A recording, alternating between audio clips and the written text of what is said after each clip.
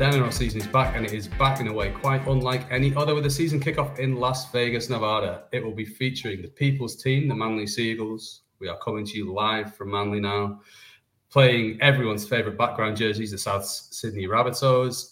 That'll be followed by the only team who'll go to Vegas and think that it's cheap, the Sydney Roosters, and the NRL's equivalent of the WWE, the brawling Brisbane Broncos.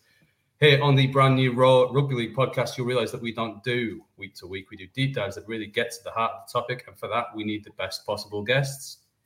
In that sense, we cannot do any better than David Niu, the godfather of rugby league in the United States, who's been banging the drum for the greatest game of all since at least the mid-1990s, and who was the player coach in the first ever USA national game in which they lost to my beautiful Irish boys. Great looking ball boys that day. David played first grade for St. George in League and Union and knows more about the greatest game of all in the United States than just about anyone else on earth. He also had a stellar career in sports marketing across AFL, rugby union, and a host of other sports, including fencing. So who better to chat to about what this game means for both NRL and Rugby League in America? David, thanks for coming on.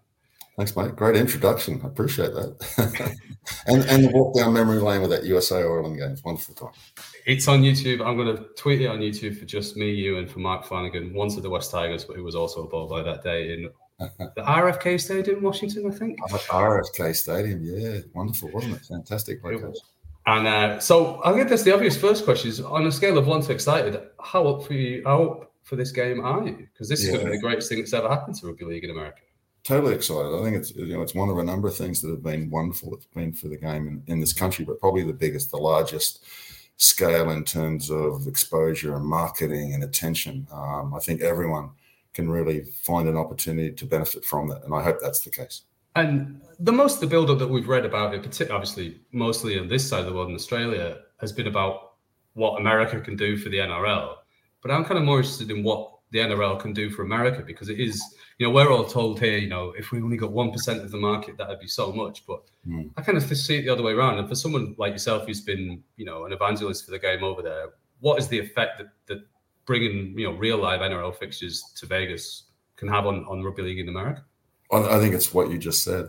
I really believe that. I think there's a lot of guys involved in the game here, stakeholders that care about it on all different parts of the country, from the West Coast to the East Coast, who I'm watching, and observing that they're engaged in the process of trying to understand how they can maximize the exposure of this game at the highest level, the activities that will go on around the game at the event, the people that they can meet, the relationships that they can build both externally from the clubs that are coming over, and then here locally. I think there's a chance for everybody to try and I think if they're smart and they care about the game as much as we all believe they do, they'll do that. They'll all reach out and they'll try and put their arms around this thing for their own benefit. That's something this isn't the first foray that rugby league's had into America. Obviously, we've had, from 1995, but there was prior to that, there was Wigan played Warrington in Milwaukee. We've had, the Rhinos played Souths in Jacksonville. We've had the Mile High Test in Denver. I'm wondering, from your perspective, you've been through it all. What makes this different from those sort of, I don't want to call them false dawns, but sort of promising things that never eventuated to much? I think it's the fact that, being told, and I have a reason to believe that it's a longer term plan. This is year 1 of 5 years commitment. So I think what year 1, as I said before, will look different to the coming years. So if everyone has a little bit of patience and they're prepared to cooperate, I think there's a chance for everyone to understand how that might be able to be beneficial to them. Now, what does that mean? It might mean that more players get more athletes get access to being able to understand what rugby league is. So instead of us just talking about it, we can point to this, large tentpole event where, as you mentioned, these 4 big teams come to Vegas to showcase rugby league at its highest level. There's a combine around it, which means that may in of itself identify athletes who have to come from somewhere. They're going to come from different locations around the country, which in of themselves may have some existing rugby league presence or they may not. So the players are going to be able to, have an opportunity to learn and play the game a little bit more. And then there's all the other elements around that with the masters, just different parts of the game, different layers of the game, different people involved in different areas can get some deeper access and larger opportunities. I think if everyone just keeps understanding that it's just not coming in for a one-off an event and then leaving, they can find a way to commit and cooperate. I think you've mentioned it there, that the ability to have that moment around which everyone can coalesce. Like rugby league in America has been going in various states and forms for many years, but trying to get everybody on the same page at the same time has kind of been a problem, even, rival competitions. And I think maybe it's worth in your experience sort of just explaining to people who aren't au fait with everything American rugby league, like how difficult it's been. Obviously, I mean, like Australia is a big country, but America's an absolutely massive country. And just having, there's been Jacksonville, Philadelphia, California rugby league, and like even getting those guys in one place at one time is a logistical nightmare before they start falling out with each other, which rugby league people, as anyone who's been in Sydney rugby league or British rugby league will know, British rugby league people can fall out with each other in empty rooms. So just what have the challenges been over the years in terms of just building that continuity, unity, whatever you want to call it? Yeah, I think it's scale. It's been trying to understand and managing scale and expectation. So, when we started in Philadelphia and tried to centralize it and then grow out. And then as that happened, interest came from guys like myself that had, experience or familiarity of rugby league. Unfortunately, sometimes they don't all live close together. In the competition in England, teams, in cities and clubs and towns are a little bit closer. Whereas we have a massive population here, as you know, of over 300 million people. 50 states that sometimes operate, like Europe, as separate countries. The tyranny of distance can be a challenge, and then the weight of expectation that follows any type of beginning. You start the game and it gets a little bit of interest. Automatically, people think that it should be in every state. It should be played, everywhere and as much as you can. But as you and I both know, the economics of that, the resources to support that, they just don't exist until you actually, roll your sleeves up and line a field and wash your jersey and recruit players and then work on education and development of, understanding the game. All of those things take time.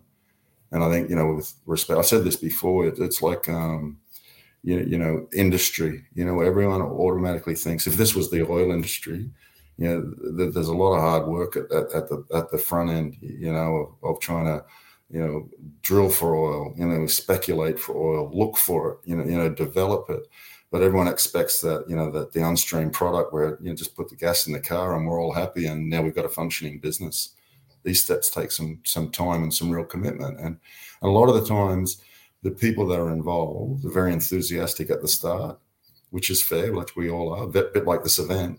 And then when you realize the challenges that are associated with it, they lose stamina and it gets hard, but sometimes you just have to see it through. And I think if everyone continues to see this one through with the support of a larger governing body like the NRL potentially, and then the International Federation that, and then the Super League potentially could be part of this event over time, there can be a lot of global support to help local development.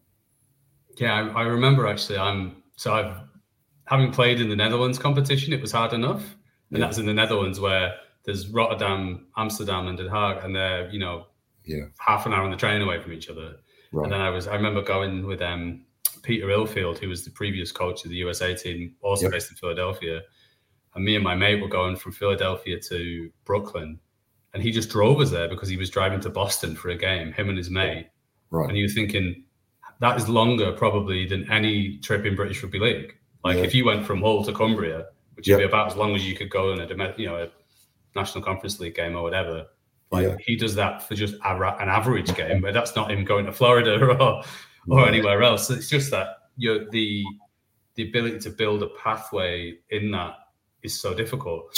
But I'm interested that you mentioned the combine, because this is something that I think a lot of people I know from Leeds Rhinos briefly thought of it from a Super League perspective as well. And everyone thinks, well, there's so many athletes of a college football, high school football, blah, blah, blah.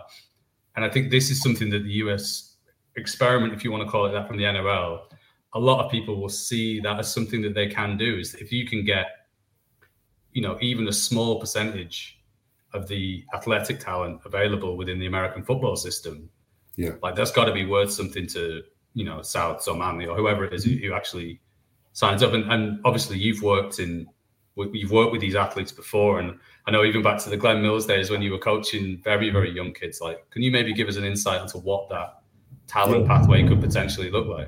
Well, I think the word combine and the whole tryout process is an exciting marketing and branding tool, so to speak. So it can engage athletes across, a number of sports. I think it can be misleading as well. I think people think automatically, the next best athletes out of the top tier sports are going to come raining down upon us because they see, a quick opportunity. I know from experience that that's not always the case. All right, we can look a lot deeper and a lot further than just the cohort of athletes that missed out on the NFL, across other sports. There's different divisions and different layers of the sporting, hierarchy here that we can find athletes to potentially be rugby league, athletes and rugby league players. But I think that the benefit is the longer term benefit is the guys that are going to come in, girls, and I should mention girls because that's a big part of the plan as well. The ones that are going to get a chance to go to Australia, that's wonderful.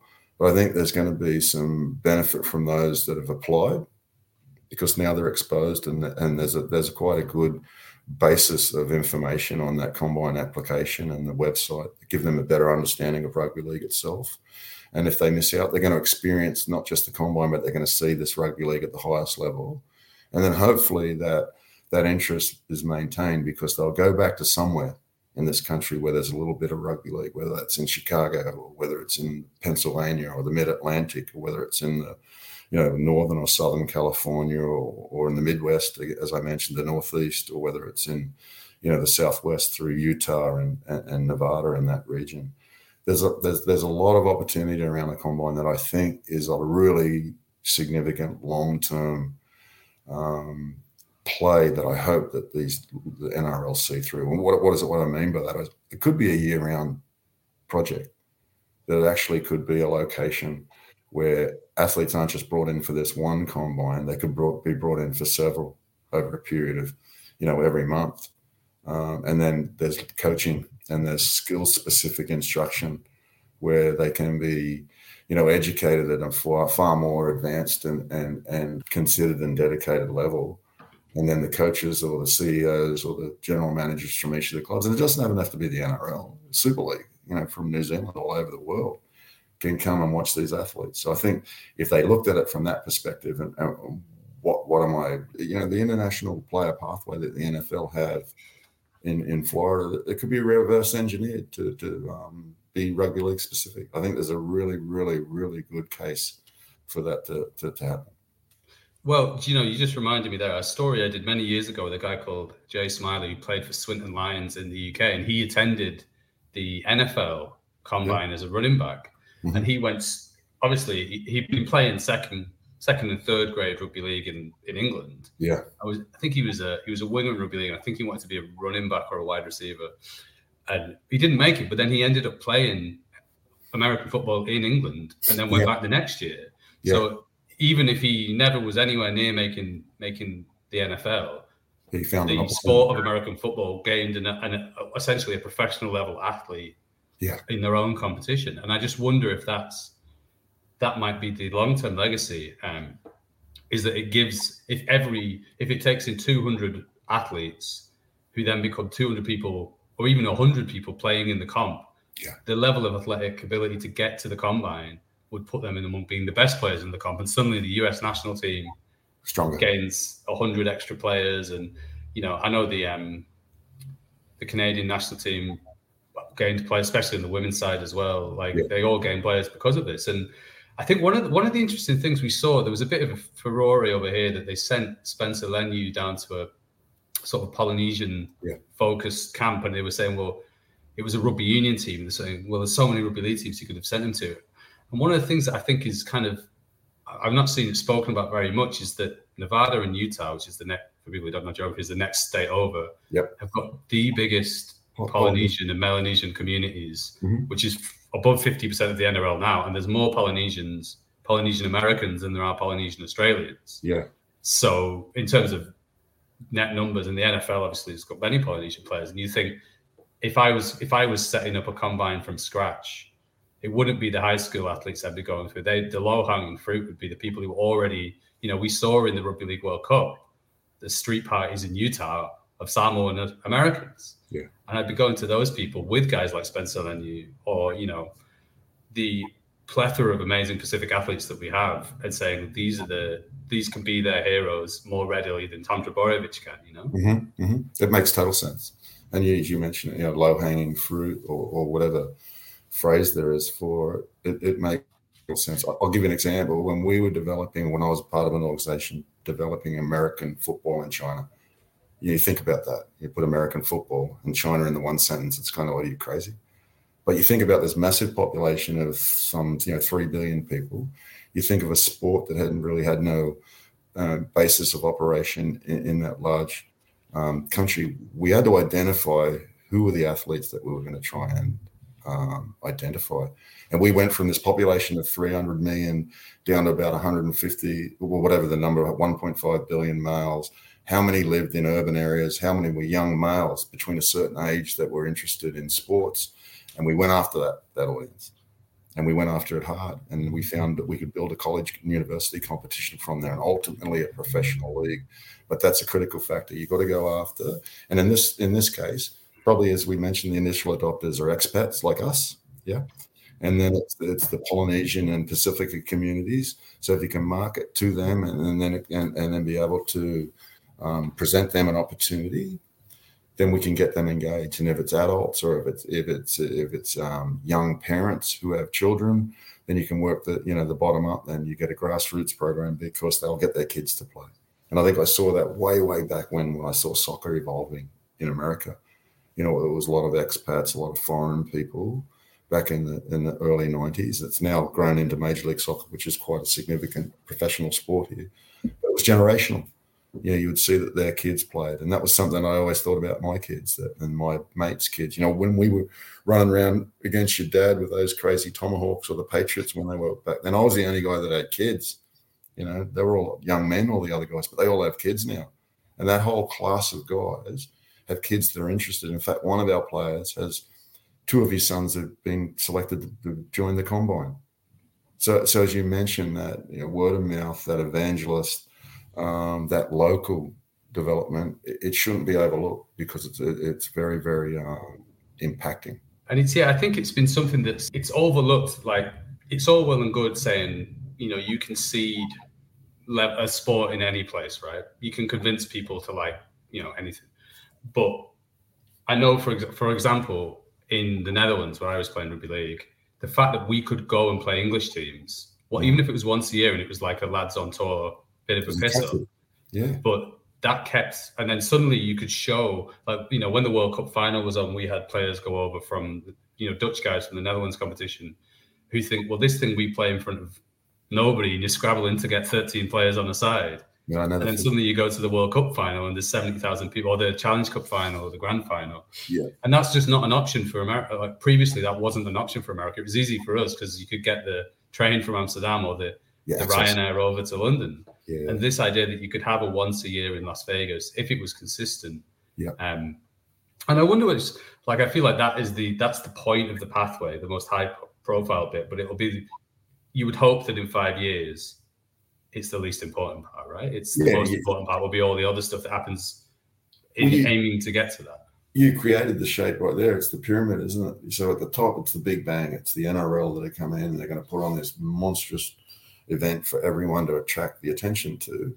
And then as we've moved further down, somewhere in there's a combine, so we can attract athletes somewhere in that pyramid. And down below, we hope that all these things have a resolute benefit, that it trickles down, that the bottom becomes bigger, that mine and your kids and my friends' kids and other people's families and friends get interested wherever they are in America, so that the base becomes larger.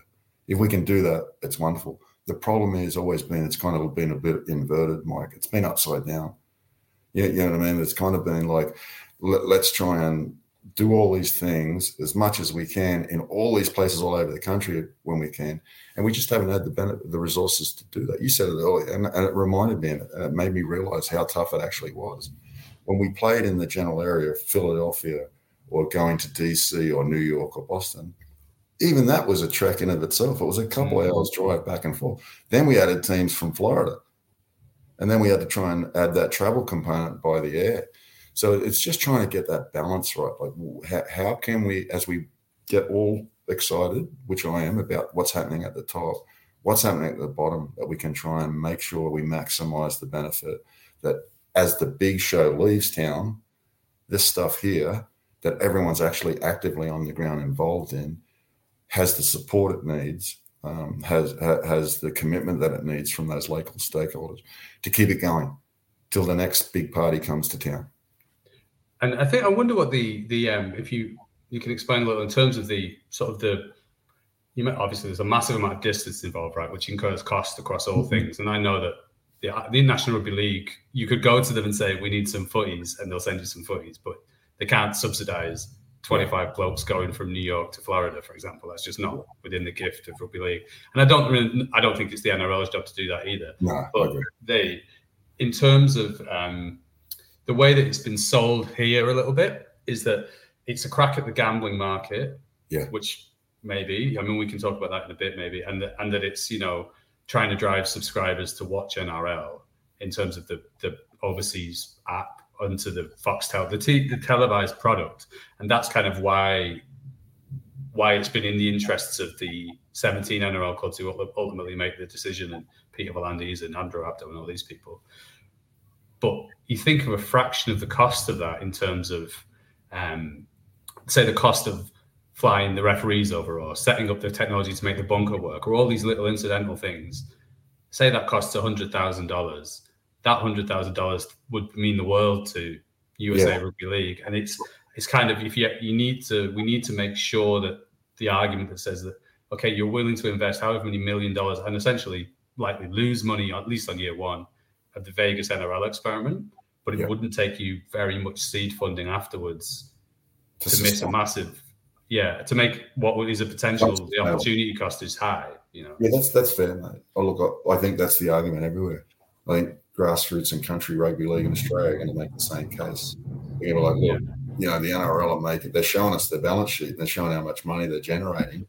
What about us? And I think that's fair. Everyone understands that they'd like to get a piece, but I'm a believer, I think, in that trickle-down piece as well. If they can really show that they have a case to be made for a successful business model here from the top, and if they're those things that you said, more people subscribe to the app, more people watch the game here, more television revenue is generated, there's more of the pie to share around. Without those things, without having a crack at those things, there'll never be anything. There'll never be that opportunity to try and derive some type of dividend or benefit from that larger pie at the top. So that's why I've been excited, mate. That's why I've been an evangelist for it, because without it, if they do nothing, nothing happens. And I'm not going to be disrespectful about International Rugby League at all, because I've been part of that whole thing, but it feels sometimes, mate, that it's like that. It's like the problem's so hard that everyone sits on their hands, and it's silence and no one does anything. And guys who love international rugby like us would love to see the USA again shock the world and play somewhere. They get left out. Everything goes quiet, and Australia plays England, England plays New Zealand, France get their ass kicked by England. You know what I mean? These sort of things happen. And the rest of the rugby league world, which the numbers are growing, it kind of left to fend for themselves, and we have to do the best that we can. And sometimes that involves serious, serious commitment from individuals like myself or John Morgan before me, who invested in these things to try and grow it and build it with very little help around it. So we got to find out what the balance is. So if the NRL come in and they are able to show, a profit from this, or if they break even in year one or year two and year three, that they're starting to generate a margin, a profit margin, then maybe it's fair for the governing body in this country to say, hey, don't forget about us. You give us a little, and we can utilize that to share around in our local competitions and our local development. Then it's only going to benefit you in the end, because what does that mean? This means more eyeballs that are going to watch the content that you're driving into this marketplace. So we've all got to be able to try and find a place where we can cooperate. And I think if those things are happening, we're in a good place. If they're not, then maybe it could end up, and like it has before, like things can come and go, and we don't quite get the end result that we're looking for.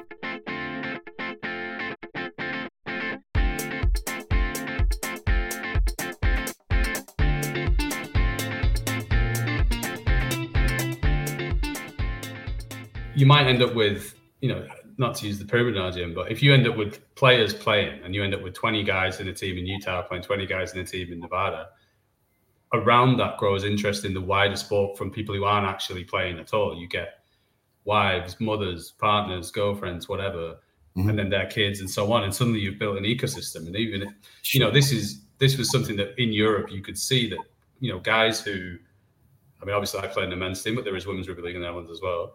Yeah. Who they wouldn't have known rugby league existed. Yeah. Who suddenly started watching the NRL and both watch NRL and they would show you videos on their phone of like, this is Payne Haas doing this. How do I do that? Or, that's the one thing that the game can never, ever, ever underrate itself, mate. It's a product that transcends sports. You just have to be a sports fan and see the action, the contact, the ferocity and the speed of the play, and have respect for like, wow, what did I just see? Right? I think that's the hook they can hang their hat on, is that stuff is going to resonate. This stuff that they put together, these promos with Russell, and I thought it was magnificent because I thought I'd love to have had that years ago. But it graphically and visually and then his voice, it was engaging. But it was so simple. This is our game. This is what it looks like. But none of that mattered without the bang and the crash to get your attention first. And to your point, I just think it's something that's going to get people's attention. And for it to be really successful, mate, guys like us and my friends or my circle talking in a phone booth about the game aren't enough. We need the ones that are outside of our circle and outside of our sport that will come over and come across. I think that's when you see the real change. And this, I think it's interesting to talk about the marketing side of it a little bit, because I know you've worked in that. I've worked in, not in sports marketing, but marketing in general as well. And there's this big idea of snackable content, right? Which is the 4-second video. And no sport makes 4-second videos like rugby league does. We've just seen the time of recording this. We're just recording this after the first round of Super League, where Super League have engaged a marketing company. Oh, what about it? And suddenly these events that were 3 games that were on Sky and 3 games that weren't on Sky have now all 6 games are of Sky level, cool. like what we're used to with KO and Foxtel in Australia. We were having 50% of the competition in Super League filmed off 2 cameras. Yeah. And there was no bunk and nothing. So it looked rubbish. And every great try and every big hit had one angle and it was rubbish. And suddenly we've seen Tarek Sims creasing George Williams has gone around the world with the French commentary. And the French commentary makes it 10 times better. And, we don't, and I know if you, as a soccer fan, there's only thing better than watching Argentina score is then searching the Argentinian commentary of it. Yeah. Yeah. And that's something that we can. Yeah.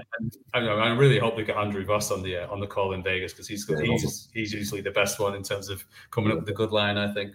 But that's the important thing, is that when you can make that video with Russell Crowe explaining the rules and Russell Crowe saying this is what rugby league is, but you could make that video every single week with new content because of how much stuff happens. And I think it's very easy to show new people. And this is kind of, we mentioned sort of fishing where the fish are in terms of Pacific community and the great Pacific representation we have in our game. But in terms of the difference in quality when you show somebody Major League Rugby or the Six Nations, the difference between what a clip looks like and what the actual game looks like is vast to rugby league. In terms of rugby league backs up if you see one clip of rugby union, you can go, well, that's really skillful. Yeah. But then you have to watch a game and it's it's 30 minutes in play and it's a lot of penalties, which is very much, I understand that's why purists like it. But in terms of, if you've never seen it at all, rugby league does have that advantage of being slightly more similar to American football in terms of the downs and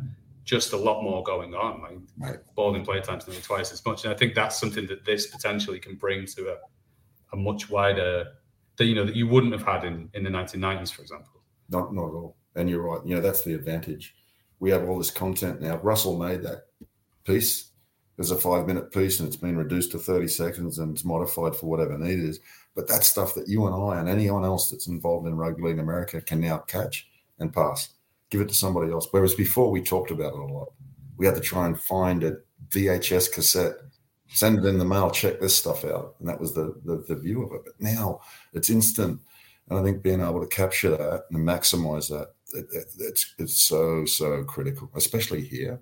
You think about this game, and people might not realize this, but the game's on March the 2nd here in the US. there used to be a rugby sevens tournament, which I was associated with in the same city. And it's part of the reason why we helped advise them to come here. It was very successful. It was part of that 12-stop thing that the international rugby booked. Yeah.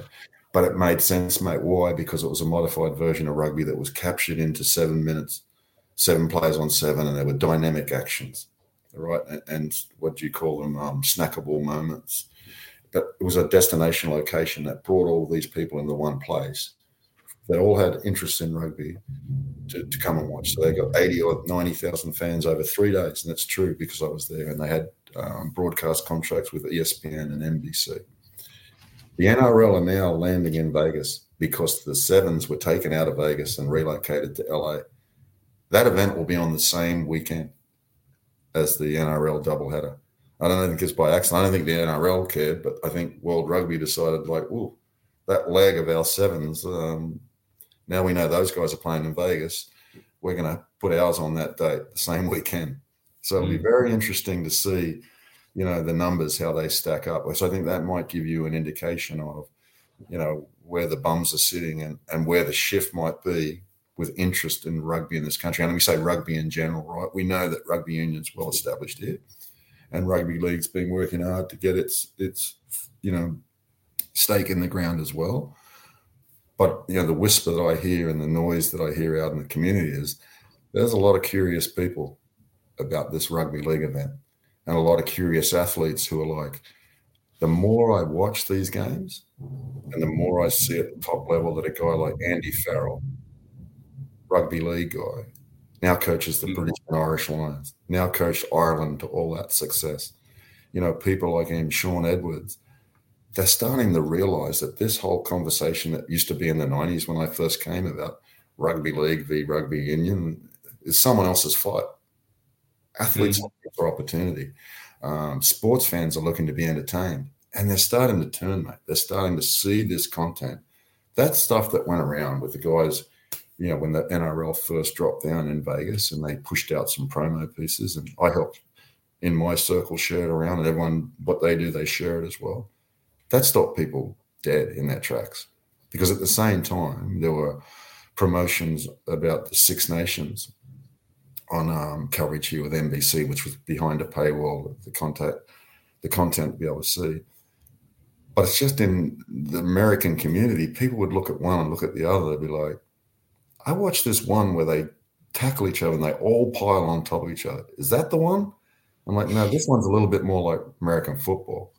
We'll keep the ball for a series of possessions or downs, just like they will in America's game. And then they're like, oh, I get it. Because in this country, in this, let me put this in a polite way, culturally, they don't really want to give things away. They want to keep it. So the thought of when you pass the guy, when I pass you the ball and you kick it, and that guy back there catches and he kicks it back, it sends them crazy. They're like, what are they doing? Yeah, we're ours, where it's me, I run into you, tackle, I get up, play the ball, the next guy comes, the next guy comes, the next guy comes.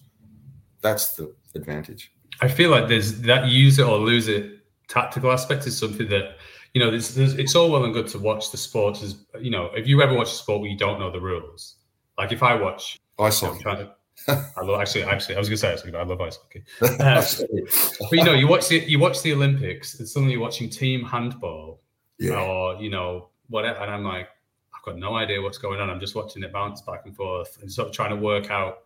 Of course, within half an hour, you're an expert, and you're going, well, he's rubbish, he's rubbish. Yeah. But I think it's easier when you have like when I moved to this country, for example, you met my mother, she's Irish, so I grew up playing Gaelic football alongside rugby league. Mm-hmm. And when I went to watch the AFL, I had a filter to put Aussie rules through. Right. This is similar to Gaelic football. Therefore, it's not one-to-one, but you can kind of go, okay, so this guy is trying to do that or whatever. Yeah, and I feel like it made a little bit more sense. And I feel like that's something that rugby league innately has more than rugby union does in America. But what you mentioned there about the sort of lack of the Cold War stuff is very much true, I think, in my experience in development territories in rugby league. Like, you made jokes. We had British players on the team, Australian players on the team, and we would make sort of rugby union jokes about them drinking pints of each other's piss and whatever. And the Dutch guys were just like, what are you on about? Like we play this one Saturday and we play the other next, and it didn't matter to them whatsoever. And they thought it was all very weird that we didn't see. It was like they would say, well, what's the difference if I play basketball on Tuesday and football on Thursday? Like, who cares? And I think that's something that rugby league, that the NRL has been very cautious of not, like they're not presenting themselves on the level of this is a rugby you haven't heard of. Sorry, this is the other type of rugby. They're doing it as this is rugby, the best version of it. Come and watch it. Like, I think it's smart, right? It's smart. And they're conversations we've had for years. You know, we learned quickly that there was no point trying to poke the bear or take on established rugby union infrastructure and fight with them. For what reason? Because why? We already understand what our product is. We already understand what theirs was. We're just trying to get access. So it was the same shaped ball on the same, similar sized field and things that they're already familiar with. Exactly. That's just to wrap up. You mentioned you mentioned the rugby union tournament, so I'm now going to be looking at the attendances and going, I wonder what they got compared to them. But that's more me. That's my way of thinking, But I wonder what are your expectations for success? Because I know that rugby league. I know what rugby league fans are right. They'll look at how many people watched it on TV, how many people bought tickets. But I feel like this is it's a loss leader for the NRL. This is year 1 of year 5, right? And it's a very holistic exercise that won't be measured in that. So I'm interested as someone who's got you're going to have a view of this that is deeper than just how many people bought a ticket and bought 2 pies. Sure. Make sure that they get them for Vegas, though. That's the important part of they need to get some pies. But get a big thing of 4 and 20s or whatever, or Billy's or Gala. Put Sean Garlic on it. South of plenty. What would constitute success for you? Like, what does a successful year 1 in Vegas for the NRL look like for the American rugby league enthusiast? I'll answer it 2 ways. The second part would be is that they come back, right? That's a success. If they invest in coming back for year 2 and play whatever number of teams, they'll play again in the combine and the football festival, all those things are talked about for the next 12 months, that's success. The initial part, I think this is really important. This is why I've been trying to push this case, is that if you love it and you care about it, you got to show up. You have to show up. We have to have a fan base there because that'll generate the support that the NRL needs. If 15,000 people show up for this game, the NRL are going to be under tremendous pressure from optics that it's like, listen, this might be in the too hard basket. And if the app doesn't move and the things that they're looking for to generate, improving their bottom line, if those things don't work, if those things don't, pass muster in the next finance meeting, whatever, it's going to be a battle. That's the truth, mate. We can talk about these things all the time. There were the 4 Nations Rugby League or the different tournaments that we've seen come in and come and go. And we got to be able to, as rugby league people and, people who care about it, be able to make sure that what are the things that we can do? And that is get people to this game. Find all the fans, find all your friends, get everyone through this, into this stadium. And then we're going to prove a point that there's an audience and a market for it. 1. 2 is that if you can't get there, obviously not everyone can, you got to watch it on TV. It's live. They're giving you the opportunity to watch it live on Fox Sports 1, which is a channel that can be found readily here. It's not like it's out in the distance there and you've got to try and pay for it or whatever. They're the things. And then in terms of success, I haven't really thought about it, mate, beyond those things, because in my mind, that's the kicker. I've got a little bit of inside information and I know the numbers and the tickets, they're trending in a positive direction. I think people are going to be surprised. I've experienced the Vegas event where when they've got 90,000 fans over the course of the 3 days, the walk-up ticket sales have been really significant. And what does that mean? Well, I'm from a Pacifica heritage, mate, and grew up in a community, a family where we didn't have a lot, but you spent your money on the things that you thought were important to you. So we didn't really pre-purchase a ticket. We'd show up, right? So on game day, and we'd come in numbers. And I really think there's going to be a large Pacifica attendance because, as you mentioned, Utah, Arizona, Southern California, Northern California, they're not that far away from Vegas. And that Vegas event for the Sevens, they were calculating somewhere between 7,000 and 10,000 walk-ups on a daily basis. So again, we've got that rugby event on the 7th in California that might throw a little wrench in things, but I don't think so. I think if these guys can put together a crowd of somewhere in the vicinity of 40,000 fans, you've got to think that's successful yourself, mate, as a fan of the game. Wouldn't you think so? I think for me, it's I put a sort of cheeky tweet about this when Wigan sold out against the Panthers next week and they had more tickets sold than Vegas. And I was sort of going, only because I knew that Wigan had requested to be part of it. Yeah. They said, well, if we're playing the Panthers, let's play them in Vegas. And I wonder that's the next logical step is when you bring in the other. Mate, think about that as a location, as a destination location. Conor McGregor fights, where do they come from? They'll come from Ireland. They'll come from the UK to support him. Ricky Hatton. Ricky Hatton. You build this long enough and give it the commitment, fans will come. Add some Super League teams. You could call it if they said in advance that the World Club Challenge was going to be held in Vegas, they would be calling the Super League playoffs the road to Vegas. Like and every fan would want to win just for the Vegas. But think about it, mate. That may be, in some point, what this becomes. It may be that. And then why? Because of interest. It's the market forces, right? People want it. There's demand. But all the other things, I see that IMG is doing a lot for the Super League in the UK. You got the NRL. If people start to engage in this products that they have, these apps, whatever they might be, that they see the game outside of market, that's a win. So, again, these guys are way smarter than me.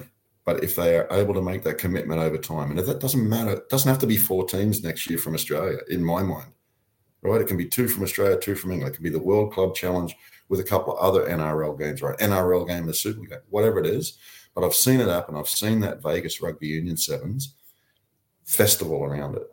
They had 350 amateur teams come in, mate, and play around that tournament in the sevens. They were coming from all over the world. Why can't that nines event be that? Why can't over time? And then those players and athletes become fans, and everyone puts it on their calendar. I'm coming to Vegas because it gets your attention, doesn't it? Rugby league in Vegas. It's like it does. It has the. Maybe this is because I'm a boxing fan, but it has. If it's Madison Square Garden, it's in Vegas. Yeah, that's it. I've got zero interest in going to Las Vegas. Basically for anything, but if you told me, Ricky Hatton's fighting Floyd Mayweather again tomorrow, or if you said, and we've seen it here because the UFC is a new product, relatively speaking. It's only been going since the 1990s and only became mainstream 10, 15 years ago. Yeah, it was, but now we had at the time of recording yesterday, Volkanovski fought, that's right, and Robert Whittaker fought, and walking through Manly, the pubs were full. Cool. And it was full of people watching sport from the other side of the world on what is essentially a rubbish time zone.